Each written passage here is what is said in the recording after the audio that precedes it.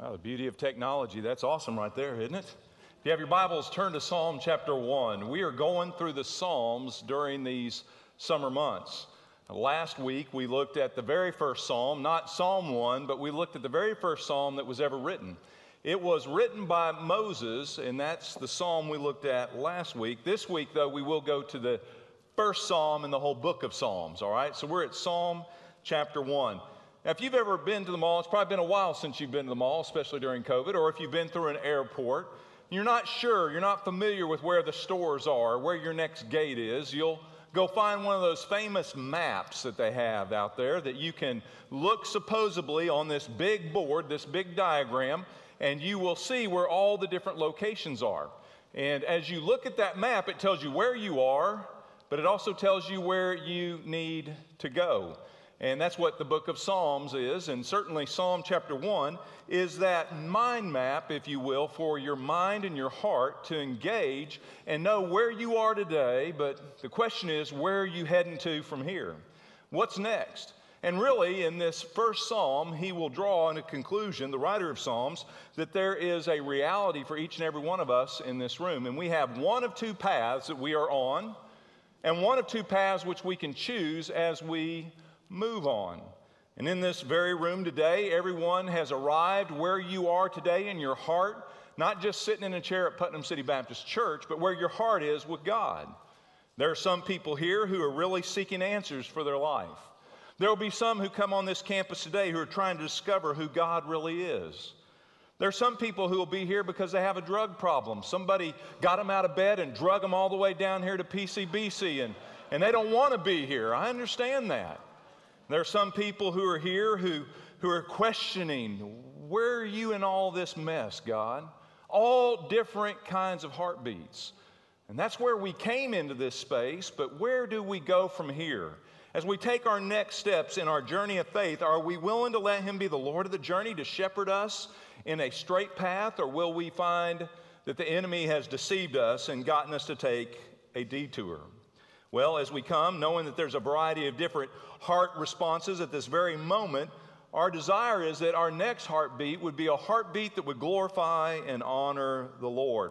How do we do that? What does that look like? Well, you can ignore His roadmap, His design, and you can just go off on your own journey, your own venture.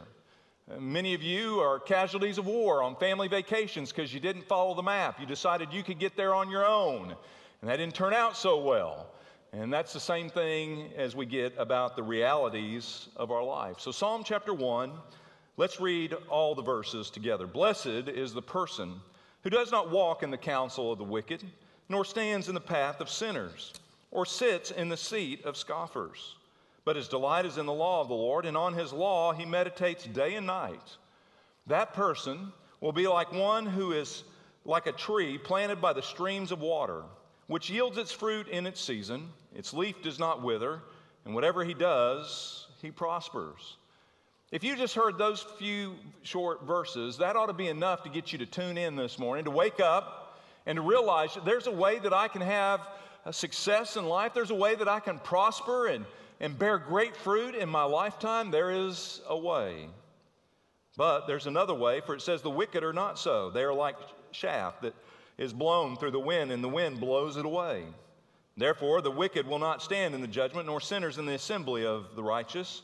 For the Lord knows the way of the righteous, but the way of the wicked will perish. This psalm is referred to as the two ways or the two paths.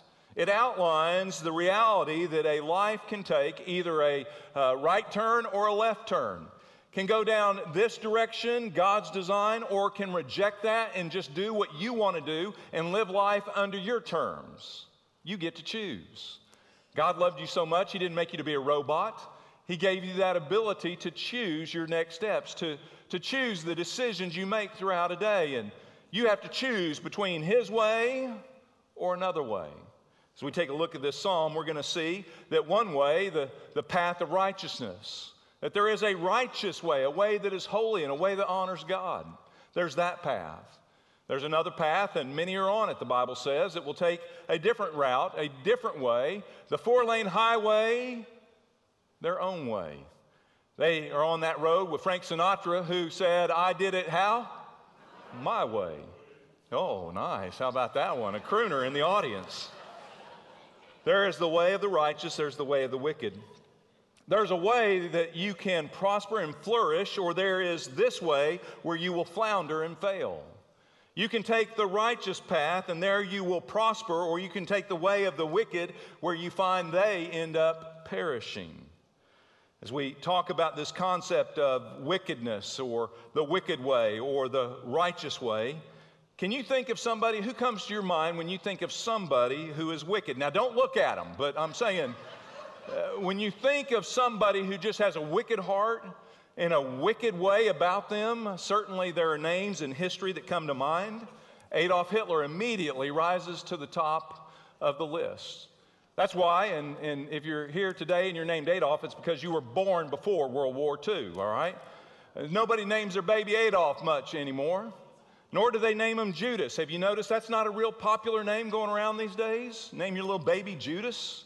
Or name him Benedict after Benedict Arnold. Or how about your sweet little baby girl Jezebel? There are names and testimonies that seem to rise to that occasion of wickedness. What about righteousness? Can you think of somebody who comes to your mind who represents righteous ways and righteous living? Someone who never does anything wrong, that living saint that you know. Now, besides your mother-in-law, who else do you know that matches that description? Anybody? Well, Jesus. As we work through this, we look at these two terms, wickedness and righteous, and we have to wrestle with our realities, the meaning of those words. Because if you lose the meaning of those words, if you don't see it through the light of Scripture, we might see it through the light of our culture. Because you know what's deemed wicked today, is anything deemed wicked anymore? You notice it's radically different than when you were growing up. What was once labeled wicked or wrong is now celebrated and rejoiced and even given holidays. Lord help us. And yet, as we look at this, let's make sure that we don't get confused on both definitions, wickedness and righteousness. We wrestle with the truths. Romans 3:23 says that all of us have been wicked. All of us have fallen short of God's glory. So before we start throwing stones at certain people or categorizing or labeling, let's wrestle with some realities out of Scripture. We've all sinned and come short of the glory of God. Isaiah 64:6 says, for all of us have become like one who is unclean. All of us, it says, not some of us. Not just those wicked people we just picked on in human history, but all of mankind who's walked on this earth apart from Jesus are unclean. All of our righteous deeds are like filthy garments. Romans 3:10 says, it is written, quoting from the Old Testament, there's no righteous person, not even one. There's no one who understands. There's no one who seeks out God. That's in our natural man. So you understand, we all wrestle with wickedness. We all have fallen in the category of living a wicked testimony, because wickedness is not just that upper scale 1% of the evildoers of world history. Anything that does not honor God or attains to His glory is wicked. We can't just look at Adolf Hitler. We have to look in the mirror. We can't just label certain people, but we have to realize it is the struggle of human flesh, and we have all gone that way. But I mentioned Judas's name earlier. Judas isn't known for being a wicked man like Adolf Hitler was. He's known for a different way. If you looked at Judas back in the day, if we'd been living in those days, we would have labeled Judas a righteous man. After all, he's one of Jesus' 12. After all, we've seen him for 3 years moving through our town and ministering to people. We've watched him get handed the treasury of Jesus' ministry, and he was entrusted with one of the most awesome, fearsome responsibilities of taking care of the treasury.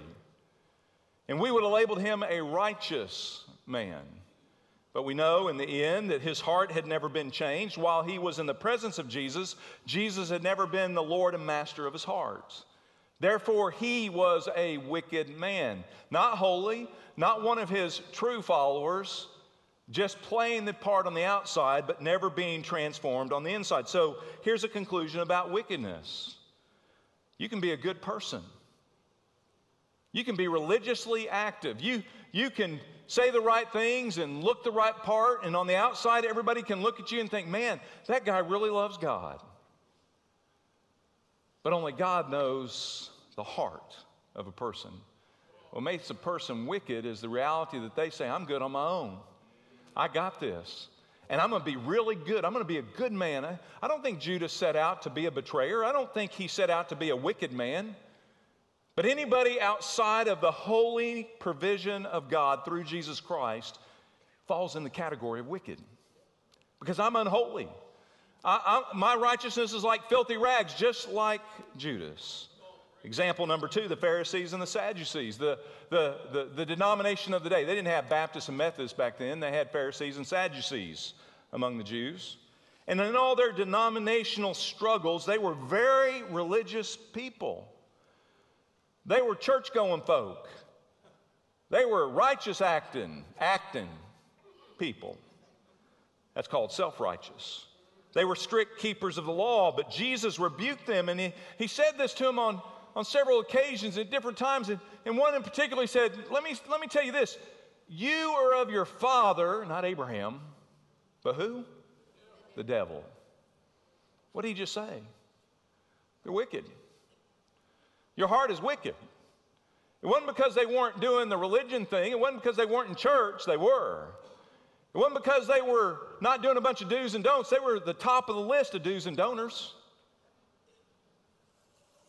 But they didn't have a heavenly Father. That's the definition of wickedness. A wicked person is someone who does not know the heavenly Father and has not been wholly forgiven. You don't have to murder somebody to fall into the camp of the wicked. But as we struggle with that, what do we do with this other reality? The struggle that goes on within our hearts to do what seems right in our own eyes. The Scripture says there's a way that seems right to a person, but it leads to destruction. Wicked decisions. We can be like those in Job's day who said, leave us alone. We have no desire to know your ways. We'll do it our way. Or like a generation that says, we'll do what's right in our own eyes. We'll create our own laws, our own legislation, our own morality.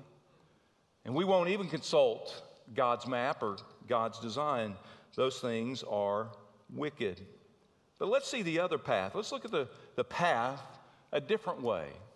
A way of righteousness, a way that leads to prosperity and success. I'm not talking about the TV preacher and his prosperity gospel. I'm talking about how you find life, true life, abundant life, life with a holy God. And it is possible. Look at it. Verse 1 again. Blessed is the person who does not walk in the counsel of the wicked, nor stand in the path of sinners, nor sit in the seat of scoffers. I've highlighted those 3 key words there because they represent the action of a heartbeat. They represent a path that one can walk on. There is a path where you can walk with those who are ungodly. You can live like they live. You can live like your culture. You can live like the world says to live, and you have that choice. You can take in that counsel and you can listen to what man says is now legit or politically correct or is the way to go. You can go there. But blessed is the one who doesn't take that path, who doesn't walk in that way or who sits. So let's key in. Let's ponder on some key words in this first verse. Look at the first word that jumps out. It ought to be blessed. I don't know of anybody who, if I said, who in here does not want to be blessed today? I don't think there's too many people to raise their hand, if any. If I said, how many of you would love to be blessed today? I think everybody would say, that's me. I qualify that. I want to be blessed. And so many people who walk around saying, oh, I'm blessed. What does that mean? What does this word blessed mean? It actually translates in the Hebrew, ongoing, overflowing, abundant blessings. It's a person who experiences the favor of God and the glory of God and has peace with God, and it brings them a blessed all day long life. It doesn't mean they don't have struggles. It doesn't mean they don't have problems, but they are blessed because they're on the right path in a right relationship with God. When we think about blessings or being blessed, we have the wrong understanding. We get a raise at work, I'm blessed. What about when you get laid off at work? Can you be blessed? Paul wasn't just blessed when he was out in Colosseums preaching the gospel. Even when he was thrown into prison, and even when he was being shut down and beaten and bruised and left for dead and chunked into a prison cell, he was still blessed. He said, I learned the secrets. Blessing doesn't come from what I have and what I don't have. Blessing doesn't come from what this world can give me. I am blessed in Jesus, period. Because he's on the right path.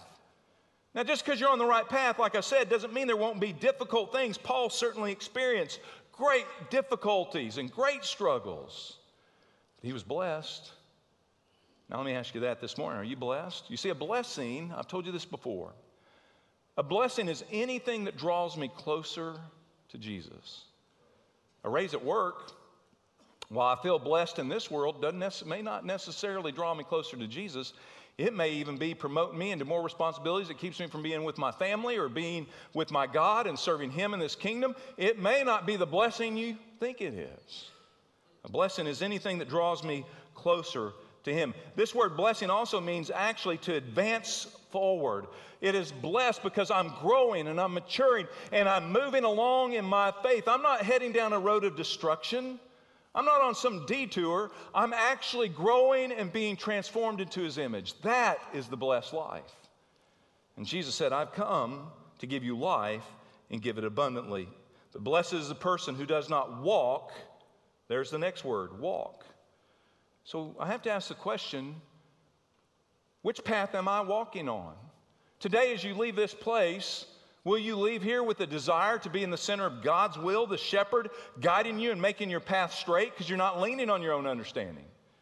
You're not living where you want to live and doing what you want to do. You are submitted and surrendered to Him. That will be the blessed path. That will be the blessed journey. You have to ask the question, where are my feet taking me?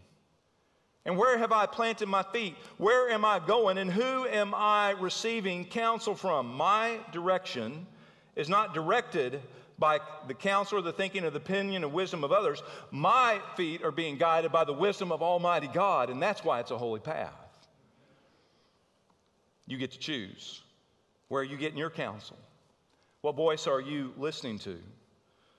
Here it says, the righteous are those who don't follow others off the map, but they actually look at God's roadmap and God's design, and they allow Him, the Lord God, to be their shepherd. So it talks about our walk. It even talks about where we stand. Look at the next part. That's the next word that jumps out. Nor does this person stand in the path of sinners. What we find here is somebody who maybe has strayed. They have started walking down the path like the rest of the world, have started listening in, have slowly and subtly taken on some of the ways of their culture. And all of a sudden they find themselves standing firm in the ways of the world. Instead of standing on the truth of God's word, they're standing on public approval, a public opinion. They serve what others are saying are the ways to go, and they now find themselves dwelling there. When you're standing, you're not moving, you're not going anywhere, you're entrenched. And that word in the Hebrew, sit, actually means to dwell or to plant. It's what you're doing right now. You are sitting in a chair. That's where you are dwelling for these next few minutes. I know it seems like hours, but for the next few minutes, that's where you are dwelling. You're planted right there. The Bible says after you go walking in the counsel of the ungodly, all of a sudden you find yourself sitting in it, sitting among it, absorbing it. It just becomes the new way, the new life. Have you noticed that challenge of a cold heart? Have you noticed that strained path that we are easily drawn to? Now, as you look at this, when it says, nor do we sit in the seat of scoffers, we're not to listen to the counsel of the wicked. We're not to be there. We're not to stand there. We're not to sit there. Don't draw the wrong conclusion. Just like the Pharisees did. Matter of fact, they would use Psalm 1 on the Lord Jesus Himself. They read that. They sang this psalm. This was the psalm, the number one psalm of the hymn book was Psalm 1. They knew it, they'd memorized it, they sang it regularly, and they threw it at Jesus in a twisted form. Don't twist this truth. You see, the Pharisees looked at that and they said, well, obviously from Psalm 1, if you're wicked, if you don't know the Lord, I'm not going to talk to you. I'm not going to come near you. I'll be unclean if I'm even in your presence. And they withdrew from the world. This is not saying to withdraw from the world. It's just saying don't get your counsel from it. It's saying that shouldn't be your fellowship. Matter of fact, we know in Scripture, Paul taught, don't be deceived. Bad company corrupts good morals. Hardest thing I ever had to do when I became a Christian. My best friend all through middle school and high school, we played football together, basketball together. We had all said we'd be each other's best man in each other's weddings. And then I got saved as a junior. Unfortunately, at that time, Sid was my drinking buddy. He was the one that was with me, and when we were together, we were cruising down the wrong path. Fortunately, Cammie came along, and that upgraded my path. Made it a lot easier to hang out on that path because she was over there, he was over here. But Jesus transformed my life. The toughest thing I ever had to do was I kept having a relationship with Sid, but not the same way we used to. He would call me up, hey man, we doing the party scene this week? No, Sid, I can't. I'm different. The Lord has changed me. And pretty soon we started drifting apart. Not because I was rejecting him. Frankly, he didn't want to be on my path with me at that time. Now, I've come to understand that Sid has come to know the Lord over these years. I thank God for that. And if we're not careful, we, the church, can become a holy country club instead of a holy ambassador to a world that needs Jesus. So don't look at this and say, well, man, I can't get near those wicked people. Well, aren't you glad somebody came to you, wicked person? I'm glad somebody got to me. And this isn't saying not to be there. And that's what the Pharisees said to Jesus. You're wicked. You're not a true rabbi. You're hanging out with sinners. Don't you know Psalm number 1? You don't even have the basics down, Jesus. Jesus says, you don't get it. You see, when Jesus was spending time with sinners, he wasn't sinning with them. He didn't take on their counsel. He didn't take on and say, oh, that's what, man, my Holy Father was holding out on me. He was holy among them. And they weren't his best friends, but he was a friend to sinners. And so don't read this and don't get all legalistic with it, but at the same time, let it be an accountability. Am I spending too much time? Am I not just trying to reach the wicked? Am I starting to hang out and think like the wicked? You see the balance? You see the difference? Because I would encourage you, the righteousness of God's people are called to go into all the world. They're not called to go to church. We're called to go to the world. And so let's transition, and let's transition now to the way we are to go, our righteous compass. Look at verse 2. You say, how are we going to get through all this? You're going to listen faster. Here we go. Look at verse 2. But instead of listening, instead of sitting among it, instead of standing in the middle of it, there is a different path. The righteous person delights in the law of the Lord. That word delight ought to jump out at you. It means what we find pleasure in. You see, the wicked find pleasure in the things of this world, what they can get out of this lifetime. But a righteous person finds pleasure in God's eternal word, in God's eternal plan, in God's roadmap for life. We live above and beyond this human experience. We delight in the law of the Lord, the Word of God. Now, even the righteous can fall short, and even the righteous can fall short in the way we delight. Because we delight in God's forgiveness, don't we? We delight in God's grace and His mercy and His gifts, don't we?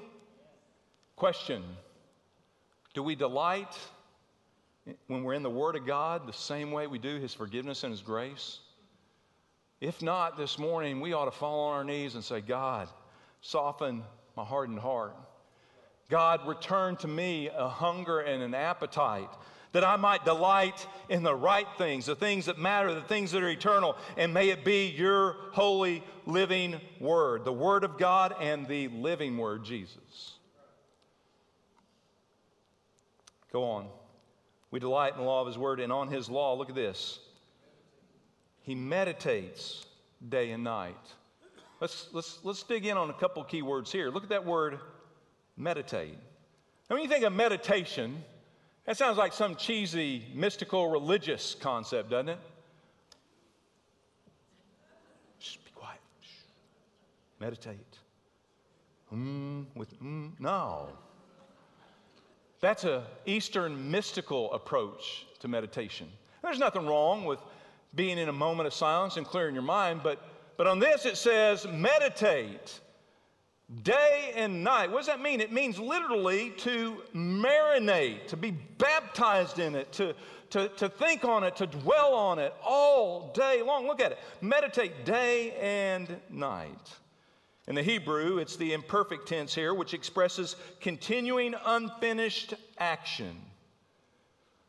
It means all day long as I start my day, I ought to start my day in the Word. I need a roadmap. God, speak to me. If I don't pick up the roadmap, I go out and what I'll find is I'll take the wrong path. A way that seems right to me, a way that seems right to my culture, because I don't have the roadmap.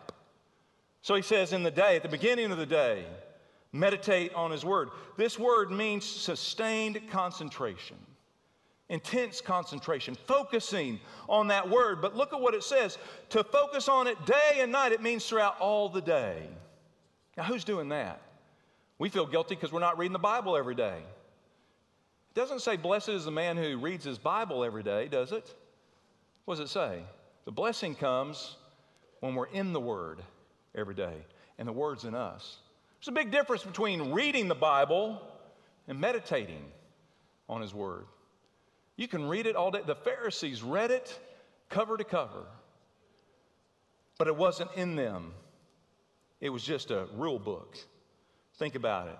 If Adam and Eve had been meditating on God's Word day and night, all day long, every day, we wouldn't be the wicked situation we experience on this planet. But somewhere along the way, and think about it, their Bible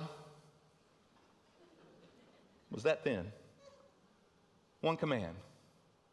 I've given you everything in this garden. It's all yours, but this one tree. And if you eat of the tree of the knowledge of good and evil, you will die. That's all that had been given to them. One verse. They couldn't even meditate on a single verse.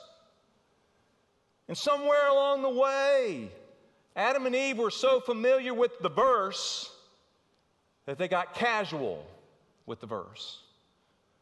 Yeah, I know what God's Word says. I know what God's Word says. Hey, Eve, I'm hungry. Hey, why don't you try that new internet recipe about that new fruit pie? Oh, yeah, I'm kind of tired of that old apple and cherry and peach. How can you be tired of apple, cherry, or peach pie? Oh, that new fruit pie. Let's go shopping. Oh, they were shopping for fruits when they should have been meditating on the Word. And not just Adam and Eve. Let me just say that that's a struggle for all of us. We all go shopping for stuff in this world, accumulating and taking stuff into our life that we should not be absorbing, consuming, or pursuing. We should be meditating on His Word day and night. Had Adam and Eve been meditating, they got up in the morning and said, oh man, we are blessed. God's given us all, every great gift is from above. God has given us this whole garden. Thank you, Lord, for this paradise. And Lord, we will honor you in this day, and we will never, ever, ever eat from the tree of the knowledge of good and evil. We know what you have declared, Lord, and we will live by that this day. And they start living their day. They had no idea on this one particular day, here comes the slimy serpent. But he didn't seem so slimy back then. He appeared as an angel of light. And they listened to the wrong voice. Instead of being in the Word, they were walking in the world. Instead of meditating on truth, they started listening to lies. And you know the rest of the story. Man, if they would just meditated on His Word day and night, they would have been blessed. Instead of they experienced a curse. And what they model is what you will experience as well. You either live in the Word or you live in the world. You either experience His blessing or His curse. So how do you move beyond just reading the Word of God to meditating on the Word of God? I would encourage you to create a new discipline, to maybe get a journal, to start to write down the things God is saying to you. Or maybe you need note cards, and whatever verse God shows you as you're reading in the Word, as you're meditating and pondering on the Word, that you keep it before you. Remember when you were having to learn your multiplication tables? Anybody in the generation of flashcards? It's the only way some of us got through it. Well, how about some spiritual flashcards? How about some spiritual reminders I carry with me all day long, either in my pocket, on the dashboard of my car, on my fridge, where you spend 50% of your time, where I spend 50% of my time? I need it to be where I am and where I can see it. And taking a magnifying glass and marinating in the Word, not just reading it, but God, what are you saying? Letting these words jump out into your heart, into your life, looking at what God has declared, because every word is holy and every word has an intentional purpose to give you a blessed life. Go get it. Verse 3, that person who does this, who lets God's Word transform them. You see, when you just read the Word, it's informational. When you meditate on the Word, it's transformational. There's a big difference. You'll become like a tree planted by the streams of water. And there in Israel, there was lots of desert, there was lots of wilderness, there was lots of barren land, but wherever there were the streams and the rivers and anything planted near that water source, there was life. We live in a desert land. Oh, I know America's supposed to be the land of the rich and the prosperous, but it is a barren desert land. But there is life for the person who is planted by the streams of water. Oh, Jesus said, I am the living water. If you'll plant yourself, you'll plant your heart, you plant your life in me. If you'll take up my roadmap, you will be blessed, and you'll be like a tree. You will bear fruit in season. Your life, it will not wither like a leaf on a dead tree. Whatever you do, you will prosper. So many Christians are concerned about bearing fruit, but they aren't half as concerned about the roots. They're focusing on the fruit, but missing the root. Planted in the Lord Jesus, planted in His Word, that's where I find blessing, not from anything in this world, but being in the one who created this world. So, two paths, a wicked path, a righteous path. Which one will you choose? Jesus would even preach about the concepts of Psalm 1, the Sermon on the Mount. He would highlight the two realities. He would talk about the reality that there are two kinds of trees that bear two types of fruit. There are two houses built on two different kinds of foundations. And then he said this, listen in, there are two gates. Jesus said, enter through the narrow gate, for wide is the gate and broad is the road that leads to destruction. Many enter through it. But small is this gate that leads to life, and only a few find it. Have you found it? Have you found the blessed life? Are you here today and realize, you know what? I'd have to say I'm wicked too, because He is not my holy God, and He is not my holy Lord, and He is not my holy shepherd. I am. Look at Psalm 1, verse 6 as we close. For the Lord knows the way of the righteous, but the way of the wicked will perish. So we've looked through this. We've seen the contrast between the righteous and the wicked. The wicked are those who take the opposite path of God's design, period. You don't have to commit murder to be a wicked person. And oh, by the way, all of us in this room have committed murder. Did you know that? Every one of us has committed murder. You say, what are you talking about? Jesus Christ hung on a cross because of your sin and because of mine. We murdered Jesus. That alone leaves us wicked, but praise God, He didn't leave us alone. You say, well, how can anybody be righteous? There's no one righteous. The Bible says not even one. How can we qualify to be righteous? Well, it wasn't from coming to church today. And in a minute when we give the invitation, it won't be because you joined the church. It's not because of anything you do. You can't cleanse yourself to become righteous. It isn't in your doing. I'll give you an illustration of it. Look at this next slide. Look at the hand sanitizer that has become the number one selling thing besides lumber in America today. Notice the claim. If you do this hand sanitizer, you'll kill the germs. You're safe, right? Whoops, disclaimer. Kills 99.99% germs. Guess what? Even as strong as that stuff is, it can't take it out. You're still germed. Now, don't get phobic about it. My point is this. Jesus didn't say, hey, if you're on this path, if you'll just start living better, it'll get better. No, Jesus said, hey, listen, there's another way. I am the way. I'm the truth and I'm the life. He didn't say, get better on that path. He said, come to me. I am the way. Let me be your path. Let me be your Savior. And I will forgive 100% of all your wickedness. Only Jesus can do that. Let's pray about it with every head bowed and every eye closed. Has He cleansed you? Has there been a time in your life where you've called out to Jesus and said, Jesus, I'm wicked. I'm a sinner. But God, I need you to save me. You see, we become the righteousness of God not because of anything we've done, but Paul said in 2 Corinthians 5, He made Jesus, who knew no sin, to be sin on your behalf, so that you might become the righteousness of God in Him. I am a righteous man, not I'm a perfect man. I'm a righteous man because I'm in Christ. I'm forgiven. His blood covers me. And He is perfecting me every single day. Do I struggle with wickedness still today? Yes. Do you? Yes. But have your sins been covered by the blood of Jesus? Do you have a holy Heavenly Father, or do you find you're on the wrong path? Well, today, you can choose the other path, Jesus. The only way to the Father. The only life you can ever know life. The truth is only Jesus. If you've never made that life-changing decision right now, whether you're viewing online, or worshiping right here, where you sit, are you going to sit in your sin? Are you going to sit in the counsel of this world? Or are you going to say, Lord Jesus, I hear your word. I trust you. Is there somebody who needs to be saved in this moment? Cry out to God and say, God, save me. If you're online, email us at ministry@pcbc.tv. We'll get with you this week. If you're in this room, there will be ministers right here at the front. You can come to them and say, this morning I prayed with the pastor. I nailed it down. I get it. I want to be blessed. I need Jesus. You come.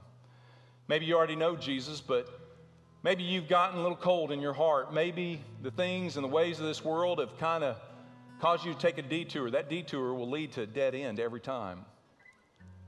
Maybe it's time to repent. Come home. Maybe you need a church family.